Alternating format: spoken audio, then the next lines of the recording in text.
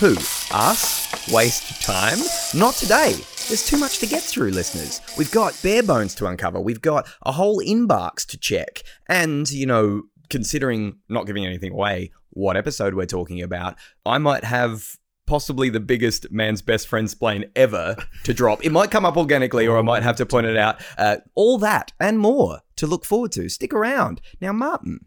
Yes, Brendan. I had a question. You know how this is the Hammer Barn Project podcast in which we talk about everything of and pertaining to the Australian children's television program Bluey? Yes. And you know how the other week we reviewed the or barked down, if you will. Nobody will. The space episode, which if it isn't your favorite, it's definitely top tier. Yeah.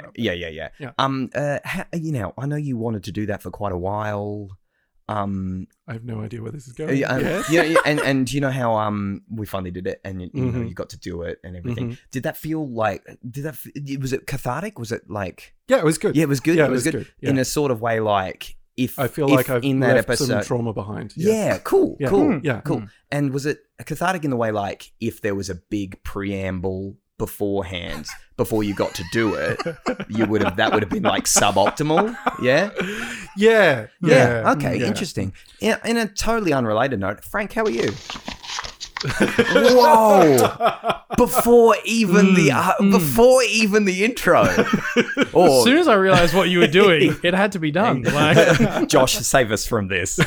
This episode of the Hammer Barn Project is called the ConnectorPen CorrectorMen. We're here, Frank. How actually are you? I'm 3 minutes behind schedule. Oh, sorry.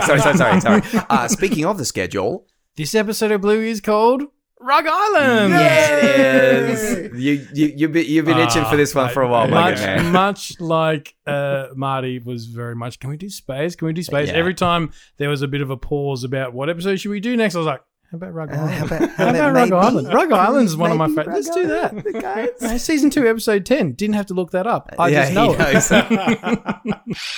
I wasn't lying. We got a lot to do. We got a lot to discuss. But first, Marty, it's not getting old that you're still in Adelaide. It's not. That's not getting old for me. That's excellent. How's it going, my dude? It's really good. I really enjoy it. There are a couple of things I do have to tell you about that are really nice about yes, I am truly back. I got keys to my parents' house. I was like, oh, you're back. You might as well have your old keys back. Nice. And the keychain that they gave them to me on is a 5AD golden key club. Easy listening 5AD, FM 102.3. Wow. FM 102.3. It's the gold key club keychain. So basically what it has is it says on the back, it found return to 5AD. And it's got a code number on there. So you don't put your name and address on your keys. You just put this keychain on there. And then 5AD is going to send it back to you. I wonder if that's still on it. I do wonder, don't you? Because this is hit 102. No, I haven't been here for a while, so I don't know what's happening now. 102.3 is Mix, isn't it? Mix 102.3. Yeah. Whatever. It has not been. The point is that it hasn't been called 5AD in at least a decade and a half. At least. And listeners, this is very Adelaide core. This is so very Adelaide. That's brilliant. And the other one was just makes me. I remember when I had to get my Sydney license. And I was just like, I felt pretty much like a traitor. I'm like, that was really the moment where I'm like, I don't live in South Australia anymore. But I've got my Adelaide license. Let's see it. And it's perfect because I look like I'm doing 3 to 5 for something. Oh, yeah.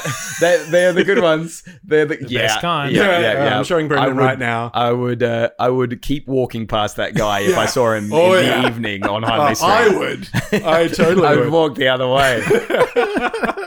So yeah, I'm feeling very much at home. I'm back. Nobody can see this, but that's it. Dr. Robotnik. I look like Dr. Yeah. Last time I'm stuck with that for 10 years because I thought it would be funny. Right. I just shaved my head and grew a massive moustache, and I look like Dr. Robotnik. Dr. Robotnik, or somebody in a Red Baron type plane going. I look like a circus strongman from the 20s. We'll have to put that on Instagram. We'll have to do something. I'll block out the important stuff. Yes, I feel like I'm at home. I feel like I'm very much here. It's not getting old. It's great having you, man. And seeing as you're at home and you're doing things that are familiar to you, Yes. Marty, would you care to take us through the bare bones of this episode? It would be a pleasure. This episode, tones of Lord of the Flies and Peter Pan, hints of Robinson Crusoe and Castaway, but really an unpacking of the concept of the noble savage, represented by Bingo, being, of course, that stock character from Western anthropology, philosophy, and literature, symbolizing an individual uncorrupted by civilization and thus the innate goodness and moral superiority of a primitive people living in harmony with nature. But then, of course, contrasted by Bluey, who represents the cannibalistic savage. Of course. Which was, at the time, a literary response to the politics of colonization and territorial consolidation. Unmistakable. But then, really, we also have the ultimate symbol, the ultimate icon in this episode, the ConnectorPen. On one hand, showing man's capacity to create culture through mark making, through creating stories, through creating art, and on the other hand, a symbol of ancient people's capacity to make fish. Fish. No, of course it isn't any Spear. fish. No, what's this episode really about? Love it. So this one is about Blue and Bingo really want to play with Dad.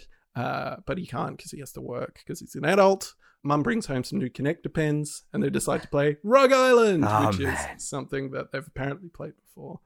So they're playing Rug Island and Dad rocks up in this game where they're on the island and it's basically about what happens. Do you belong on the island as an adult? Do you not? How do you join this culture of kids on the island? And what happens when something else comes into that situation to break that magic circle? Yeah.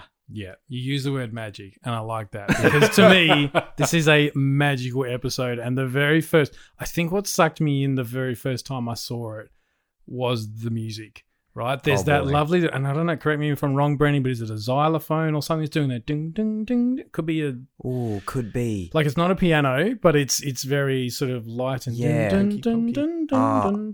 and this is like at the very beginning. Yeah, this comes up at the beginning, but it is that thing you hear right at the end when there's the line, which we'll get there. Oh boy. Yeah, and it just had this magical quality to it. Peter Pan, perfect call out for that whole, what it's you don't want to grow up type thing. Before we get too far into it, I'm going to shout out our friends, the two bandits watching Bluey. They reviewed this one relatively recently, and I was like, yes, Rug Island, here we go. They were pretty critical of Bandit, basically accusing him of playing hooky from work, or bunking off, as it might be called in the UK, or chucking a sickie, as we call it here in Australia. That's right. Or going AWOL. I'll get into that a little later. Okay.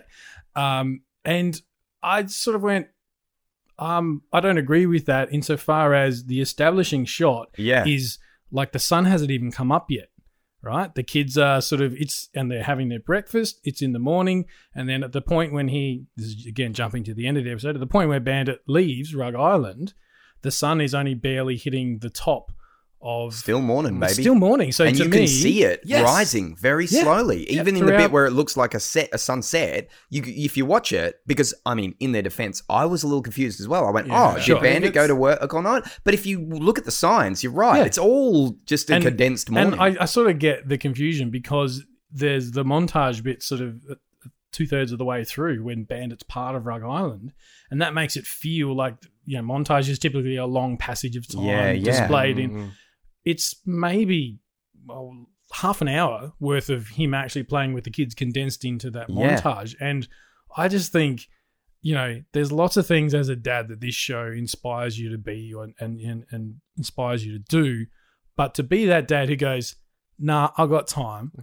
I got 15 minutes before I need to go to work. I can pretend to be a kid for that time. I want to be that dad. And that's a high bar, as we all know. Bandit sets it really high. But that's probably at its core, that's probably why I love this episode so much. He calls it at the start, nah, I've got to go to work. That's what adults do. And he's prepared to. And he does in the end go to work. Like, he doesn't take the whole day off. So he's set boundaries. He's even wearing a clip-on tie that is clearly attached to his fur.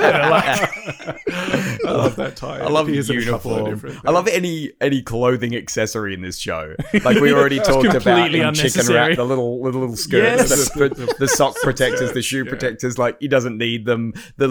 Any name tag or tie.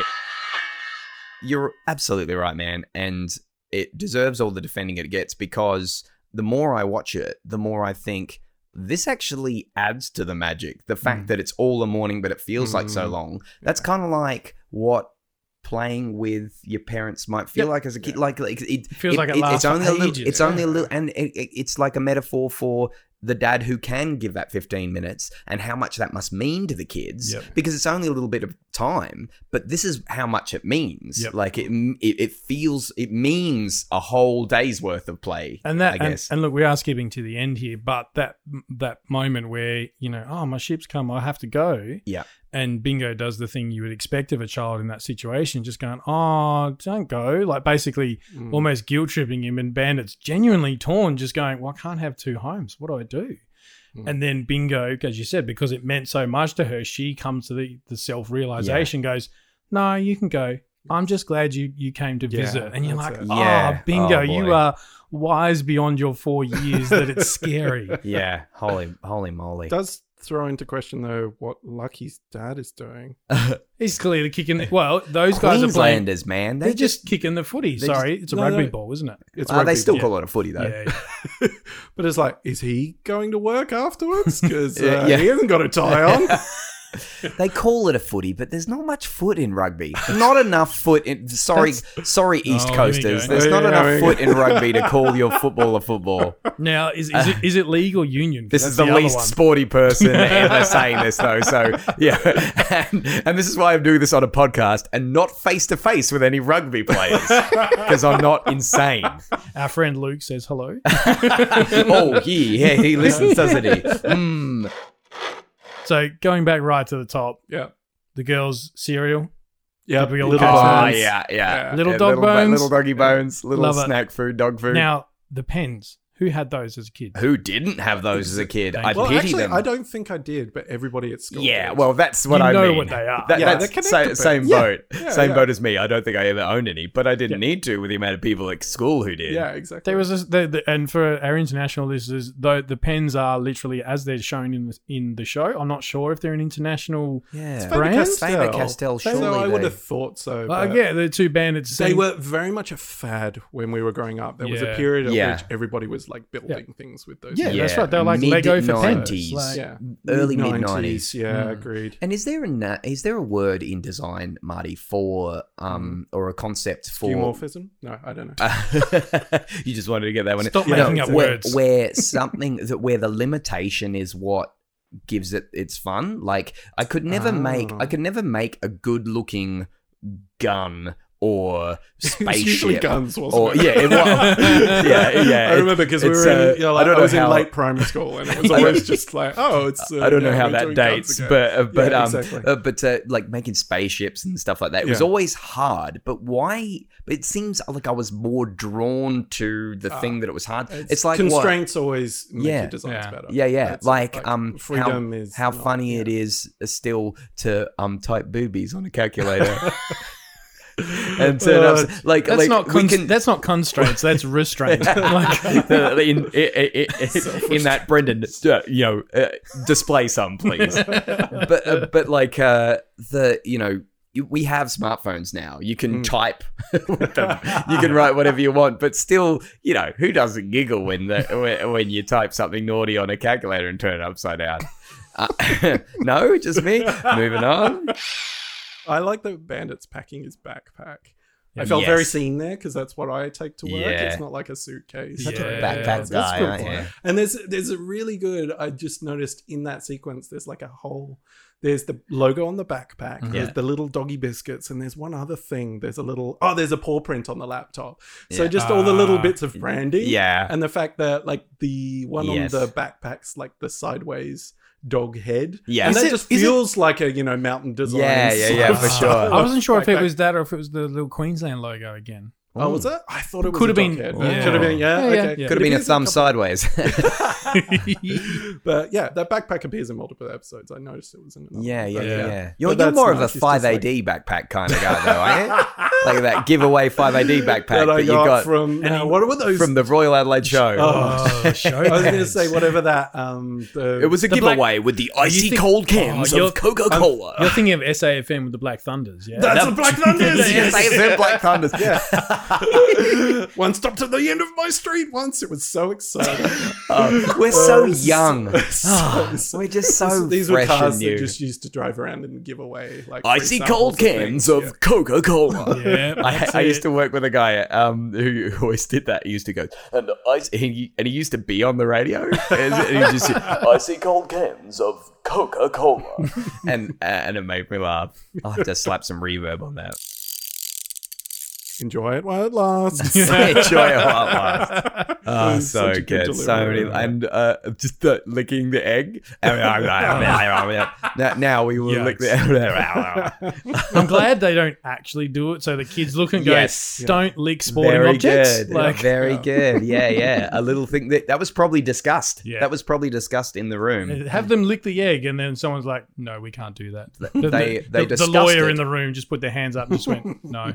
They discussed it so as not to disgust us. Yes. Should that stay in? What? That's better.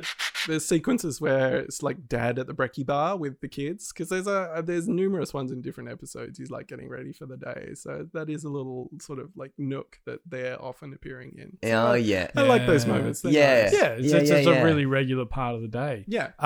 One of the things that's jumped out to me in this episode, in that early sequence, Chili's got the pens and she's expecting the kids to draw with them because art. that's what they do. Yeah. And they said Rug Island. Yeah, like that's the name of the game. And her reaction wasn't, I love that. oh no. I It was, love that. That's huh? This is one of the few games that Chili doesn't know about, which then got me thinking, well, does Bandit know about it? Chili and Bandit, they're a pretty good team. Yeah. So Yeah. the first bit before Bandit shows up, my headcanon, it's he's looking out the kitchen window, watching the game, getting an understanding for what they're doing, and then he's looked at his watch and gone, I got time. I got time for and this. then washes up on the beach and joins Yeah. in the play from that. Because, And in a way, I love that Chili didn't know because there are bits where, Magic Xylophone and like, oh no, like the here we go again moments are great, and it shows this hidden. It's Japanese garden theory again. Yeah. You fill in the gaps. You're like, oh, there's something that's got history here. But what I love about that is the kids say it at the same time. Like they see the pens. Yeah, they don't even need, they look straight at each other. Rug Island, they're both in unison. And because Chili didn't know, that's kind of a different kind of special because it fortifies their sisterhood, their relationship there. That there are some things that are outside of the parents. And Chili's so confused, but it kind of makes it their little thing. they're special to them. And which is anything like that is also really special in a different way. And that's, for me, that's a for real life. It even happened today because Naomi was like, oh, I want to do the pink things. And we ran back into the other room and Ali was like, oh, now when she says pink things, she doesn't mean those other things. She means these new ones that we found at the plant yesterday. I'm like, yeah, no, it's okay. We did that 2 days ago and that's why she wants to do it. Yeah. So it's this thing of like, she'll have both sides of the story and then we put things progressively together. It's like, she really wanted to do this today. It's like, oh yeah, well, we did that. That's really impressive, man. that And explains it. That's cool. and that gives you a bit more of an insight. I think, like from what I can gather, you and Ali, your communication with stuff like that is really cool because you mentioned that in what episode was it that we did where you were doing a Naomi's picks and you said Ali's in on it and found something that Naomi said and just kind of went, oh, and came in and told you that's called this now. Yeah. So she updated you on what you needed to know this is it. because this child, cannot be explained and there's going to be new different things and you need to be aware. Now, Frank, you mentioned the music earlier. I'm ashamed that I didn't pay enough attention to be able to answer your question to the instrumentation. But one vibe that I did get, I don't know if there's any other Beatles fans out there who get like a For No One thing. There's that she wakes up, she breaks up, she finds that all the words of kindness linger on when she no longer needs you. That's a bit of a too deep a Beatles cut for me, I'm afraid. It's like it's probably like Paul McCartney based a lot of his stuff on classical music and probably so does Joff. But then there's that little bit with the little bit of the pomp and circumstance march. Yes. The, I was gonna shout that out. Yeah. Oh, what were you going to say? That was going to be one of my doggy treats. Oh, sorry, I stole That's a all right. doggy treat. No, but that is the bit where Tastes good, though. Bluey is crowning Bandit for saying congratulations for no longer being a grown-up. Yes. And there's the little typical thing you hear at like graduation ceremonies. Which is really funny that they use like a traditionally graduation song for when he doesn't have to be a grown-up He anymore. reverts, And he's like just being knighted with this wreath. I love the wreaths because like we've talked in how funny hats situate things really quickly. Yeah. And that's, we have the first shot of them. I think they're collecting fish in the first shot.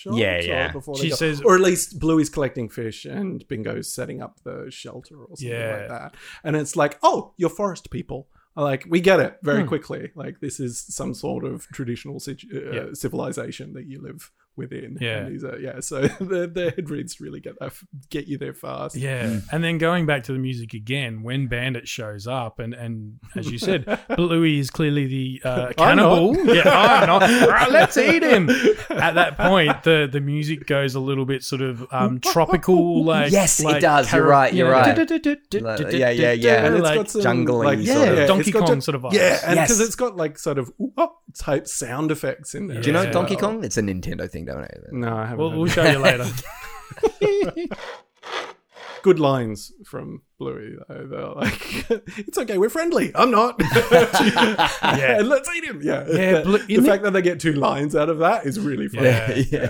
Bluey's almost the comedic relief in this episode because a lot of it is the interaction between between Bingo Bandit. Dad story, this one. Yeah, absolutely. And hey, speaking of comedic relief, part of the reason this episode ranks so highly on the Frankometer, TM, is paint pending.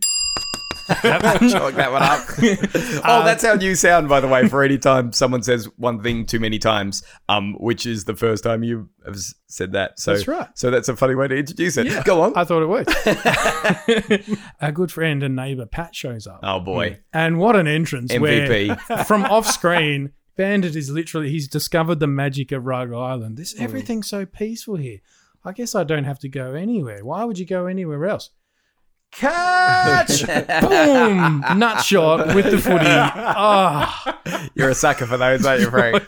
It's physical comedy. Like to Joe's point, you have the the deep and meaningful concepts that we're talking about, the little musical stings, but a good old nut shot will make any 4-year-old laugh, and it made me laugh. Yeah. Now, speaking of Joe, in case he's listening, I should really clear up a massive man's best friend splain that needs to happen because a while back, let's just say, when I first introduced the man's best friend splain concept, I totally threw you under the bus, Frank, with the whole stripes thing, and I just kind of said, how did that? Was that all right? Like, if I had to do it again, has enough to but this is my episode, Brendan. I know. No, it's hugely me as well. See, what we've done is way back, cast your minds back, listeners, to our flat pack episode. I wanted to leave it until after the bare bones because I didn't want to tread on your toes, Marty. But in our flat pack episode, we brought up the idea that flat pack was actually a homage to one of Joe Brum's favorite movies, The Thin Red Line. Yeah. And I was like, that's really interesting. Now, on me, without fact checking you, Frank, I named the episode. I named that episode The Thin Brown Box because we talked about IKEA. And I'm like, hey, guys, I'm so smart. Oh, man, I'm so smart. Like, IKEA stuff comes in thin brown boxes. Yeah. This episode is a shout out to The Thin Red Line, which it totally isn't. P.S. We should mention that none of us have seen that movie, hence why none of us caught it. I'm going to say now, I figured that out, but I was just too embarrassed. So hang on. You're telling me that this is over. I'm done. So, hold on. This is brilliant. So if I've got this right, you crafted your bare bones, which often revolves around what movies it's a reference to. You crafted it around not bringing that up. I didn't realize which episode it was a reference to. Right. I gotcha. So that's why I wasn't gotcha. entirely sure. But I'm like, I don't think it's a reference to this Yeah. one. I would have been thinking it was a different one. Because I thought it must have been Army or something. yeah, this is really funny, and I'm so sorry for it. But like, I should have checked before I named the freaking episode after it. And I was so proud of myself. The Thin Red Line, Thin Brown Box, IKEA, Thin Brown Boxes. This is so good. So huge apology to Joe for misrepresenting his like creative intentions. But so basically, I did go and watch Thin Red Line after that, and it's a brilliant piece of art. Like, it came out the year after Saving Private Ryan, and of course, Saving Private Ryan just won all the Oscars. And so this isn't remembered like that because it's not as so much a war film as it is. It doesn't. It's like not about. You watch it. It's a bit like it's going to need more watches from me because it's very thick and deep. And I watched it without watching Rug Island after we did Flat Pack. I'm like, I don't see how it's related to Flat Pack. I'm looking for the links here. Then I found the Gotta Be Done interview with Joe and it's totally like he was talking about both episodes in that thing. So like on memory, like I was like, oh, I can totally see how that kind of got mixed up. But yeah, it's just so much of me wanted to go back and change the name of the past episode. But no, we gotta like, if anybody knows me, if anyone knows me and knows how much I like labels and things to end correctly, they know how much it like. No, actually, so what has happened is Joe based that other episode on Thin Red Line and just did it really badly. And this is what we're sitting with now. Can you say that?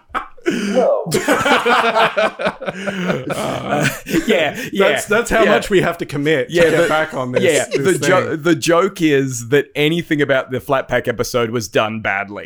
That's the joke. That is, I can't compute that. But yes, this is a lovely episode, which is a big homage to the 1998 movie, The Thin Red Line, and I'm very sorry to everybody. I think we should name the title of the episode about that. I'm thinking the fat red face. The thin pen line, the red pen line. Yeah, the thick red line through the old title. Look, on the plus side, that was the second of my doggy treats that you've ruined ahead of time. Oh, no. So that's cool. Other doggy treats, come on. What was it? No. That was on my list to talk about. Pretend I said nothing. For the last 20 minutes. I'm so sorry, but I thought it was our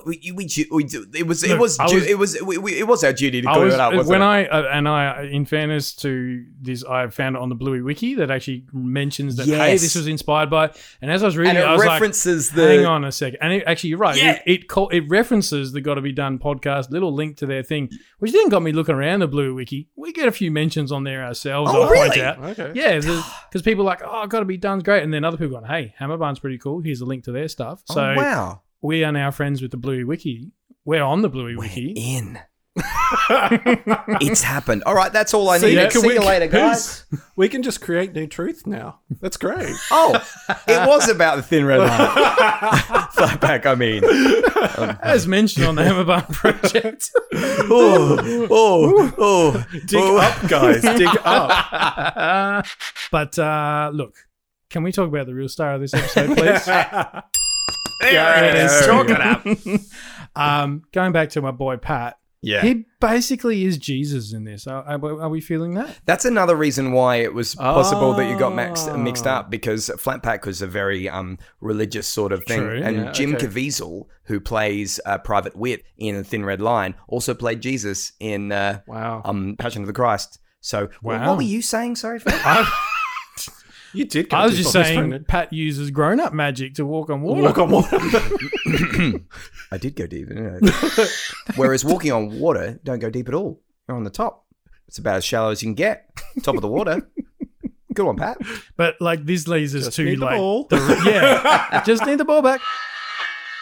So this leads us to the real conflict of the episode where Bandit has sort of been snapped back into reality because Pat wants the ball back. You can see he's really torn on what to do. And there's that moment where Bingo's just staring up at him like waiting for him to do the right thing or the answer that Bingo expects to hear. And I love that because it's, I liken it to, and Marty, we've done this when pushing the kids on the swing. And we do that stupid, whatever it is, super push and the action scene. Action scene, yours, right? Yeah. So I develop this thing with Jack, pushing him on the swing. I'm in front, so he's swinging towards me.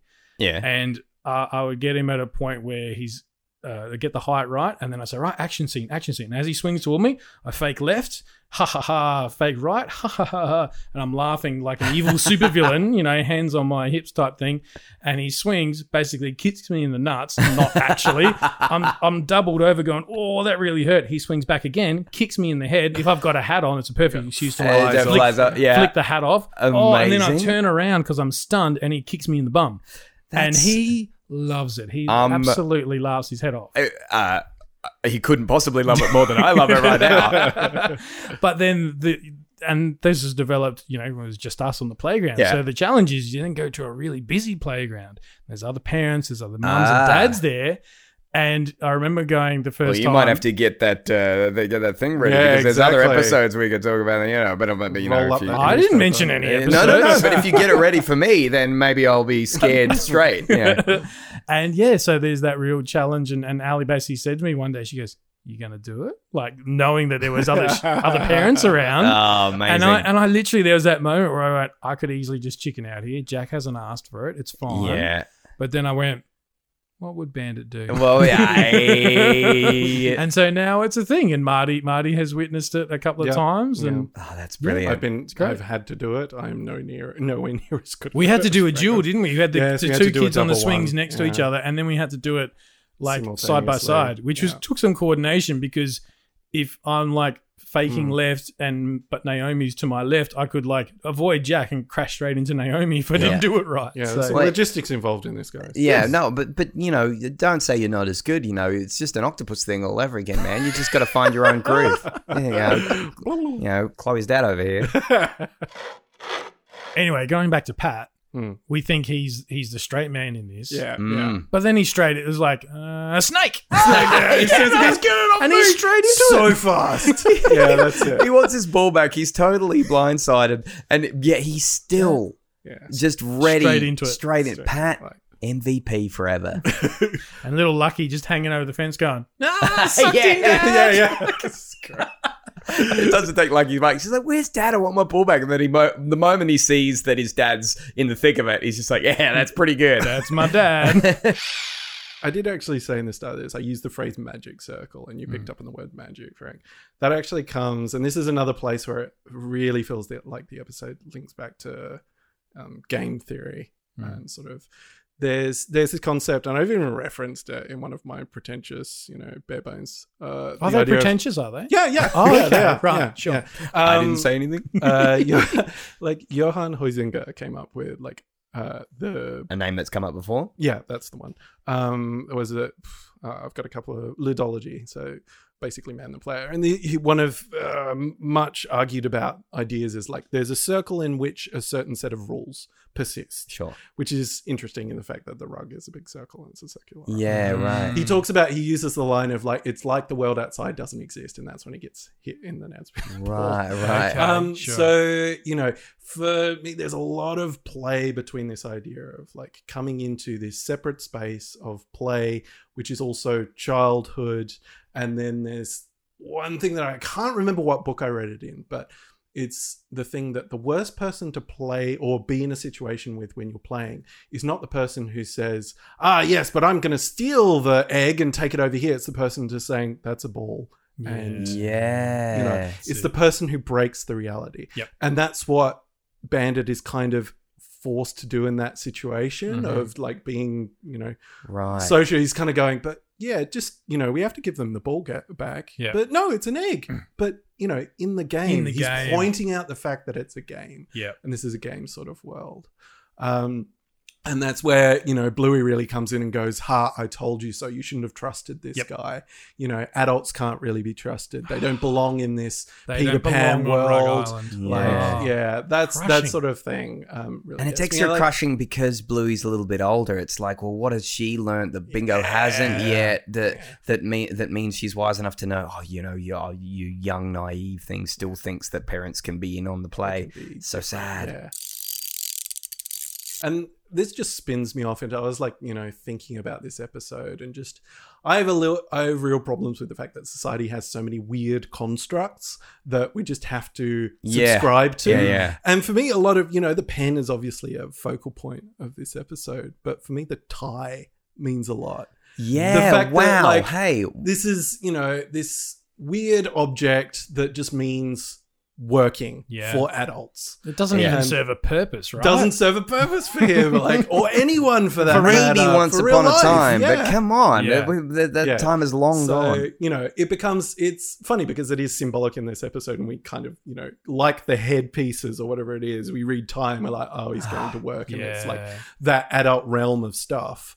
But yeah, and then just composing even that dialogue between let's, enjoy it while it lasts. Yeah. Glad I'm a kid. And all those sorts of things. And that play between those two worlds. Here I was just laughing at a clip-on tie on a cartoon dog who's not wearing clothes. But trust Bluey to... Marty's gone to Johan. There's a whole other level of why it's there to symbolize. And I think for me that's, when he has to break that magic circle, it's kind of like, well, yes, you become indoctrinated as an adult and you have to kind of subscribe to all these things and you have to go to work because of although so that really rips into me because I'm like, the world is this weird collection of constructs just because of things that have been built over time, and stuff doesn't have to be that way. But people are afraid to change things.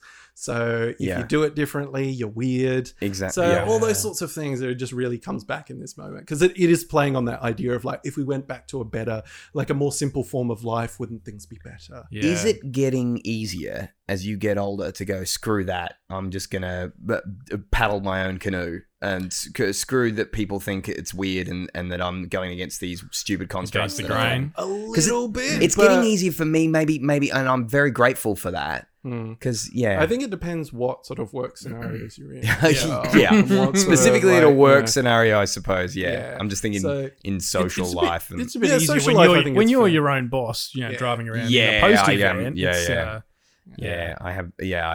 I do have a unique situation. I mean, do you do that thing where you just go, I'm running a bit late, better call the boss. Hey, Brendan, I'm just going to be 10 minutes late, okay? Yeah, no worries, mate. Also, have a beer.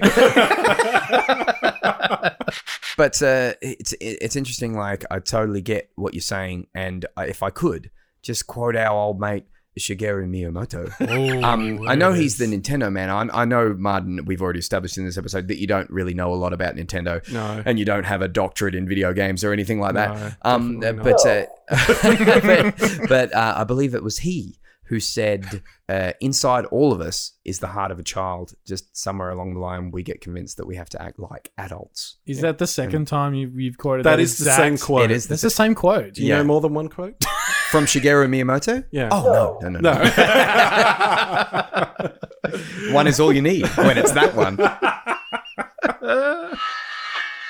But we have skipped over the fun bits of when he's actually learning about how to live on the island. Oh, boy. And that's another nice part of it as well. Hey, Bluey, look what he can do. Yeah. Whoosh. Fire. Grown up. All those instances, just that's easy. That's a snake. But I like the idea that, he's sort of saying, I'm glad, the kids are saying, I'm glad I don't have to work. And then he's in the childhood realm. He's like, I was just going to sit down and hang out. Like, no, you have to work here. Yeah. Oh, ripped off. But, the work is relatively simplistic, but it's really fun to, have that play in various different ways. Yeah. The making the food, the making the fire. Yeah. I love the peepees doing yes. There are a lot of callbacks. Throwback to the beach. And there's I also a couple of other ones. Oh, you go. Wait. Sorry, I've got them here. Sorry, I'm just looking through my notes. Oh, I had them here. Salads. It's the call on the salads. Yep. Which luckily none of these you have to hit me with something, so that's nice. Yeah, It's doing when you cook. See the benefit of making you wait for ages to do your favorite episode. I don't have to get hit with a rolled up Yeah. yeah. So those ones are the ones. But definitely, there's a few callbacks. Other than the callbacks, there's a really nice moment. I don't know. I thought it was nice. It's very when Bandit paddles away, and he gets back to the stairs, and Chili just helps him up off the paddle thing. Yeah. It's kind of like helping him out of the water. Yeah. And it's like she hasn't been privy to any of this game. I have to imagine she'd been watching from the distance. You just don't see it, because she goes ahoy there, she understands. they're on exactly. an island. Ahoy there, like you got your bag. It's time to go to work. Come in. Yeah, another clue as to this is all in the morning. Yeah. But just to helping her, like she doesn't need to do that. But it's just another little sign that they're in this together. They're such a team for the kids. It's just it's nice. And to your point, that the montage of him learning, the one that sticks with me is Bingo teaching him how to fish, and he's got a spear, and Bingo does it, and it's fine. Bandit does it, and it collapses, and he goes spear, and then Bingo goes no, and picks up his broken spear and goes fish, and in other words, anything can be anything. It's your imagination, and there's that moment. Bandit goes, I see, and it's just beautiful, and that ties extremely well back into the money shot right at the end, which and even leading up to that, because you get that whole the xylophone or whatever it is, but then you get the lovely doo-doo-doos. Now, as someone who's a lifelong Powderfinger fan, I love a good doo-doo-doo in a song. Right? Never goes wrong with a doo-doo-doo-doo-doo-doo-doo. It's just, and you can see him paddling away. They're at peace with it. What did she give you? I can't even say it. Silence, please. What did she give you? Everything. Like this. Oh no, that was too happy. But it's just so it's I guess beautiful. So it's truly beautiful. It's beautiful. So you love that last line. Yeah. Yeah. So I guess what you're trying to say, Frank, to us and the listeners is how good is the everything? I thought about how to say that today, and then I saw it in your eyes that it was happening. I'm like, I'm on board. I'm just hitching my wagon to Marty. I was lying in bed, falling asleep last night. I'm like, it came. It's going to happen. I'm like, oh yeah. So what was the question again? What? How good is the everything? Yeah. Yes. That's how good. Yes. Yeah. It's how good is the everything? So what is in pen everything? form? What do you think that? What do you take it to mean? Anything it needs to be. Yeah. And I'm out. Stupid. Is that another Miyamoto quote you've got up there? I wouldn't know. I'm out. I wouldn't know. To me, it's that. It's almost a thank you from Bingo to say thanks for playing with us, right? And so that could be a fish, a spear, whatever you want it to be. It could be anything that Bandit imagines it to be. And it's a present, really, and that's getting very literal with it. But it symbolizes that creativity. They're taking pens. When you really think about it, they're cool pens that could connect, but they're pens, right? Rug Island, if you look at it, one question I have is what the hell is under that rug? Because there's something that's propping it up and making all these hills and valleys. Chili's probably just going, where's all the toilet paper gone? That sort of thing. But it's that beautiful thing of this can be whatever you need it to be. You helped us. You became, even if it was only for 15, 20 minutes before you went to work, you were not a grown-up. Yeah. And that's something that Bingo's going to remember for a long time. I take it as, she gave me everything in the fact that it's this view of this childhood world, this reconnection as an adult with this view where a pen can be anything. Yeah. Or, this ultimate sense of flexibility and freedom and those sorts of things. So, I think it's oft-told tale that, you see the world through your child's eyes and gives you an opportunity to re-experience the world from a place that's maybe slightly less cynical or less weary. Everything's so simple. Everything's so I think that's how I sort of take the it. pen is mightier than the ball. The giant chocolate egg. Giant chocolate egg. Sorry, or Wilson, but in a form. It is probably worth quickly mentioning the parallels between Thin Red Line, which I've seen now, and I mean I won't go into it too far because that would be me trying to sum up Joe Brum's vision of and his correlation. But it is a movie about it's go and see it. It's a very beautiful, textured, philosophical movie, and it paints war and violence and nature in its own real unique way. But the sort of one of the main characters, his arc is he goes AWOL from his unit during World War II. Oh gosh, I hope it's 2 because I've said it now. And he's ends up he ends up on an island, on a Melanesian island, and he kind of is trying to escape things and rediscover things, and he ends up befriending the local natives. And so he kind of learns about a more basic way of life, and then his ship comes and takes him back, and he's been disillusioned with this structured military thing, and it's his arc there. So it's very, you can sort of, that's food for thought. So, but when do they make the flat pack furniture? I don't understand. Where does that come into it? Off mic, we're gonna have to reiterate something there, Frank. Look, I can't be angry at you for not listening because I never listen. So, but we'll just have some time alone. And we'll just discuss we'll talk that. It through. Yeah, we'll talk it through. I think I need to make something clear. Oh no, it's happened again. Do you understand this? It's important to me that you understand this. Hoo-wee. How did we go, Frank? That was everything. Yeah. Nice. Well, that might have been everything. What an episode. Thank you. Thank you, Bluey. But thank you also to all our listeners who keep sending us emails. There's lots of them to get through. So let's check our inbox. So we've got a couple of repeat offenders here. Oh boy, do we! Emailed us a second time. Our good friend Madison. Apparently, I got her location wrong. I think I kind of assumed that she was in Victoria based on the nature of her email. Anytime you say lockdown in Australia, you think, probably Melbourne. Probably Melbourne. It turns out she's from Coffs Harbour, which of course is in New South Wales. So my apologies, Madison. She does mention space. She goes, Marty, I agree with you. This is a wonderful episode. I am Team Mackenzie as well there, Madison. 100%. I'm more and more. What a guy.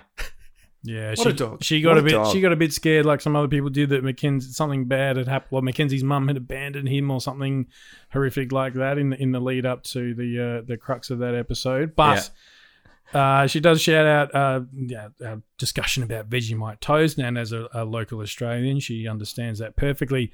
But I think the bit that impressed us most with Madison's second email here, Brendan, I'm going to let you take this one because you nearly lost the plot. Madison, you have the ears of a hawk, of a night hawk.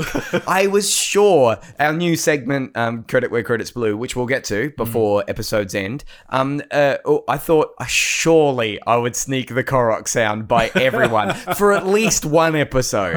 I wanted these guys to notice it, but you noticed it before even they had a chance to tell me that they noticed it. Can you describe the Korok? Korok. I mean, they first come on the scene in freaking Wind Waker, don't they? I don't know. That's where I first. Yeah.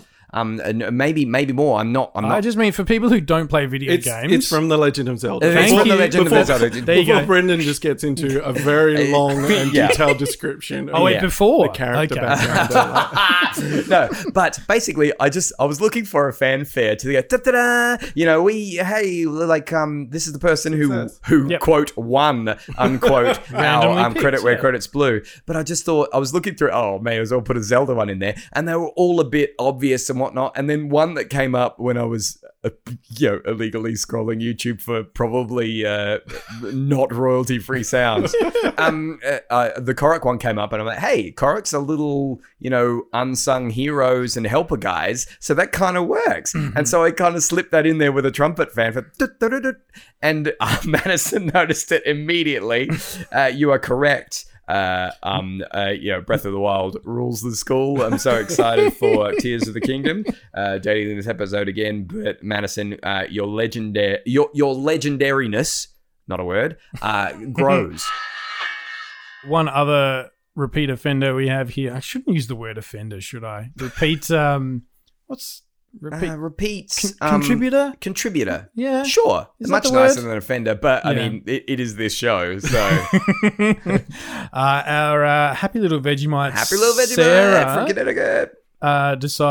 she contacted us around Australia Day, basically saying, I had my own little Australia Day party in her part of the world. Where was she from again, Brendan? Connecticut, I believe. Connecticut, Is that yep. right? That's Yep. right, I think. Yes, that's right, Sarah in Connecticut. She had her Vegemite sandwich done with butter, as we specified. She had a pack of Tim Tams, and she had some Bundaberg drinks as well. She's got a lovely photo there of her 2 dogs as well.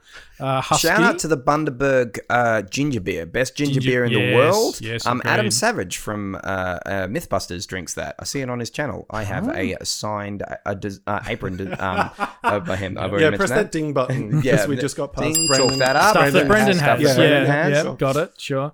I mean, he got past the reference to a place in America without mentioning it. Yeah, So, well, I've already mentioned Connecticut. Everyone Oh, so already knows another one? Connecticut. Yeah, okay, cool. There are like maybe 44 other states that I've been to that I will mention over the course of the podcast in the future. So if anyone from those other 44 writes in, I'm sorry, your email gets scrapped straight away. And also, happy little Vegemite. I got so excited last time that you even mentioned Vegemite that I forgot to actually answer the question with recipe ideas. You know, we did toast with cheese, butter, cheese, and Tabasco. Little piece of Louisiana, Avery Island, Louisiana, a place that I've been. Thank you very much. But yeah, a little bit of that, not too much to your taste, to your tolerance for heat. But Vegemite, cheese, Tabasco. Beautiful. Yes, what else was I going to say to Happy Little Vegemite? I was also going to say, don't worry if you can't get on the Vegemite train too soon. It's one of those things that I love and couldn't live without, but I kind of totally get that people's standoffishness, same as like licorice and things like that. You know, I love it. You don't have to, but I'm a happy little Vegemite, and so are you. So the next one we've got is from Jenny, who says, you make this 75-year-old grandmother. What a legend. Resident in beautiful, I think it must be Brizzy. It says busy here, so but we're assuming Brizzy, which means you've got cred, bluey cred. She says, even with a hammer barn within walking distance, even with somebody for crook knees. You make her very happy. Wow. Yeah, that's right. We make her happy. That's a good. Now, she does want to put in a point that in relation she cleared up the sauerkraut situation in the previous episode that we were talking about. So in the original version, first dropped in Oz, Bandit burps. Apparently is this contravened Disney's standards. Right. Yeah, that sounds right. Yeah. Okay. So, in the same categories as the other things they leave out, the other jokes. And the Horses original poop, US kids. and the US version was changed to a sneeze. Right. She thinks it's utterly ridiculous. So do we. Yeah, I'm with you. And especially since she is a Reuben sandwich aficionado. Nice. Which, of course, has the sauerkraut in it. So thank you very much. You know what you're doing, Jenny. Yeah, you really do. And thank you for writing in. And last one for today's inbox. We've gone from a 75-year-old to a 10-year-old. This is incredible. The gamut of Bluey knows no bounds. Yeah. It's like a puzzle. It's like one of those puzzles where it's like, 1 to 100 or whatever it is on the it's just everyone. Yeah. She is from a place in America I'm not going to mention, so Brendan can't talk about it. Don't worry, I'll mention it in a second. Damn it. Writing to ask you all a question. It's for all of you, but especially Brendan. Damn it. This is probably the hardest question I've ever had to ask, and I want you to help me decide. But I think it's probably going to break Brendan. Okay, you ready? Arnold Schwarzenegger or Indiana Jones? I'm going to be on my best behavior, and I'm going to throw it to these other gentlemen first. Let's see if they're correct. Well, I mean, it's a pretty open-ended question. It is. Are we talking about their political aspirations? In which case, you'd probably have to lean towards Arnie. Harrison Ford, God bless him, has turned into a bit of a grumpy old man these days. But if we're looking, always was. But if we're looking at their films, I mean, also the fact, what is it? Arnold Schwarzenegger and Indiana Jones. Yeah. Oh, good point. Yeah, one of those is a fictional character. Yeah, character v actor. The character. Yeah. Because Arnie's had a much broader spectrum in the sure. than the character in the films. I mean, Arnie's action hero, of course. That's probably his bread and butter. But let's be honest, he's also given birth. He's Yep. also that's been a man in an ice cold suit who gets around saying puns like "Eyes to meet you." Do you know what killed the dinosaurs? The Ice Age. It's a terrible movie, but Arnie saves that movie hands down. Look, So it's Indiana Jones. it's It's I feel like if we didn't say that, Brenny's getting that ready. It's getting that ready for slappy us. slap. No, look, T2 is one of the greatest action movies of all time. It is so good. That's very true. Right? And so I normally, anybody else, there would be no question. Absolutely no question. But I get it. T2, Terminator, huge, amazing, great. But Indiana Jones. I mean, come on. But I will recognize that's me. That's my belief. That's my core. Indiana Jones is everything to my childhood. So for me, just right now, just this one guy, no question. Frank, do you want to break this I'm open, not- or do you want to stick with it? Look, I think it's an interesting question that Lillian has posed because they're probably the two most shouted out celebrities on this show. Yeah. That's true. You know, and this comes from obviously a that's number true. of your bare bones, Yeah, and that's right. and there's lots of Indiana Jones references within Bluey itself, of course. So, with questions like this, I always try to sit there and go, "What would life be like if the other person's catalog didn't exist?" Right. So, if you could only have Harrison Ford, you've got all the wonderful things he's been a part of.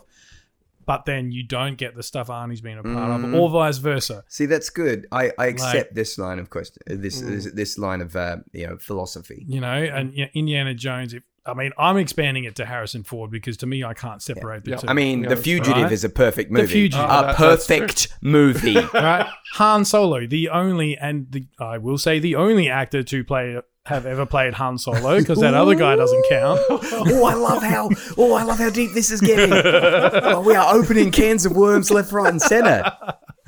I think Arnie's great, but I think the world would be a lot poorer without Harrison Ford's catalogue of cinema. God bless you, sir, and God bless you, Lily, for writing in. And Illinois is lovely. You say that you're from Illinois, which means you're probably from nowhere near Chicago, because if you were from near Chicago, you'd probably say Chicago, maybe. You might be from somewhere else in Illinois, but Illinois is great. I went to Chicago, did the whole...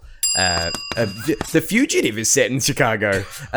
Yeah, okay. Save Ferris. I will say, whenever I hear the word Illinois, I just think of Aurora, Illinois, which is a suburb of Chicago. Excellent. And that's it. That's all our inbox. Oh, Oh, fantastic. it's empty. We did it. Oh, that's good. Oh, thank you so much to everybody in our inbox. It's still, I know I might sound like a broken record, but I will not run out of gratitude for people reaching out, and please continue to do so at hammerbarnproject@gmail.com. You know you're going to have to put that on the ending. We're going to have to do it. One day it will just be there, and it will be magic, just like this episode was. And speaking of magic, so too is magic all the people involved. And ladies and gentlemen, Tenuous segue at best, but I'll allow it. and not using words grammar proper. So let me get those drums rolling for today's Credit Where Credit's Blue, if I can. Let's do it. If I can. Right. Someone who is indispensable, I'm sure, in the credits of this episode. Recording artist Liam Gould. Yes. Thank you very much, Liam. Wow, For thanks, everything Liam. you've done. Wonderful. Liam has been in the sound department on 8 episodes credited on the Bluey series as the recording engineer, recording engineer, the 5 episodes in the first season, and this is one of the second season episodes he was in, doing 3 of them, and I'm sure there'll be many more. Liam Gould, you are a part of this machine that we call Bluey that has enriched our lives. And enriched? Good English. Enriched. Yeah. Enriched. You have enriched our lives. Maybe some snappy editing around that part, so that That's staying in. so that I can. He's done it. So that I can more succinctly say, Liam, from all of us, thank you. Once again, Frank. I love you, bro. Happy chappy. I love that you love this episode, and I see why. It's magic. Do you feel satisfied? I feel like, yes. I'm out of words. You're out of words. I've used them all. Nah, and you left used them all on Rug so well, Island. my friend. Left them all on Rug Island. Well, let's leave all these happy memories and wonderful times of this podcast on Rug Island, and let's all head down to Hammerbarn together. Does that sound good? I think that's a great plan. You got projects you need to do? No, right. You got projects you need to do? Always. Everybody's got projects you need, and you can find everything you need Everything. down aisle 300. Left at the fake grass. And if you hit a flamingo, you've gone too far.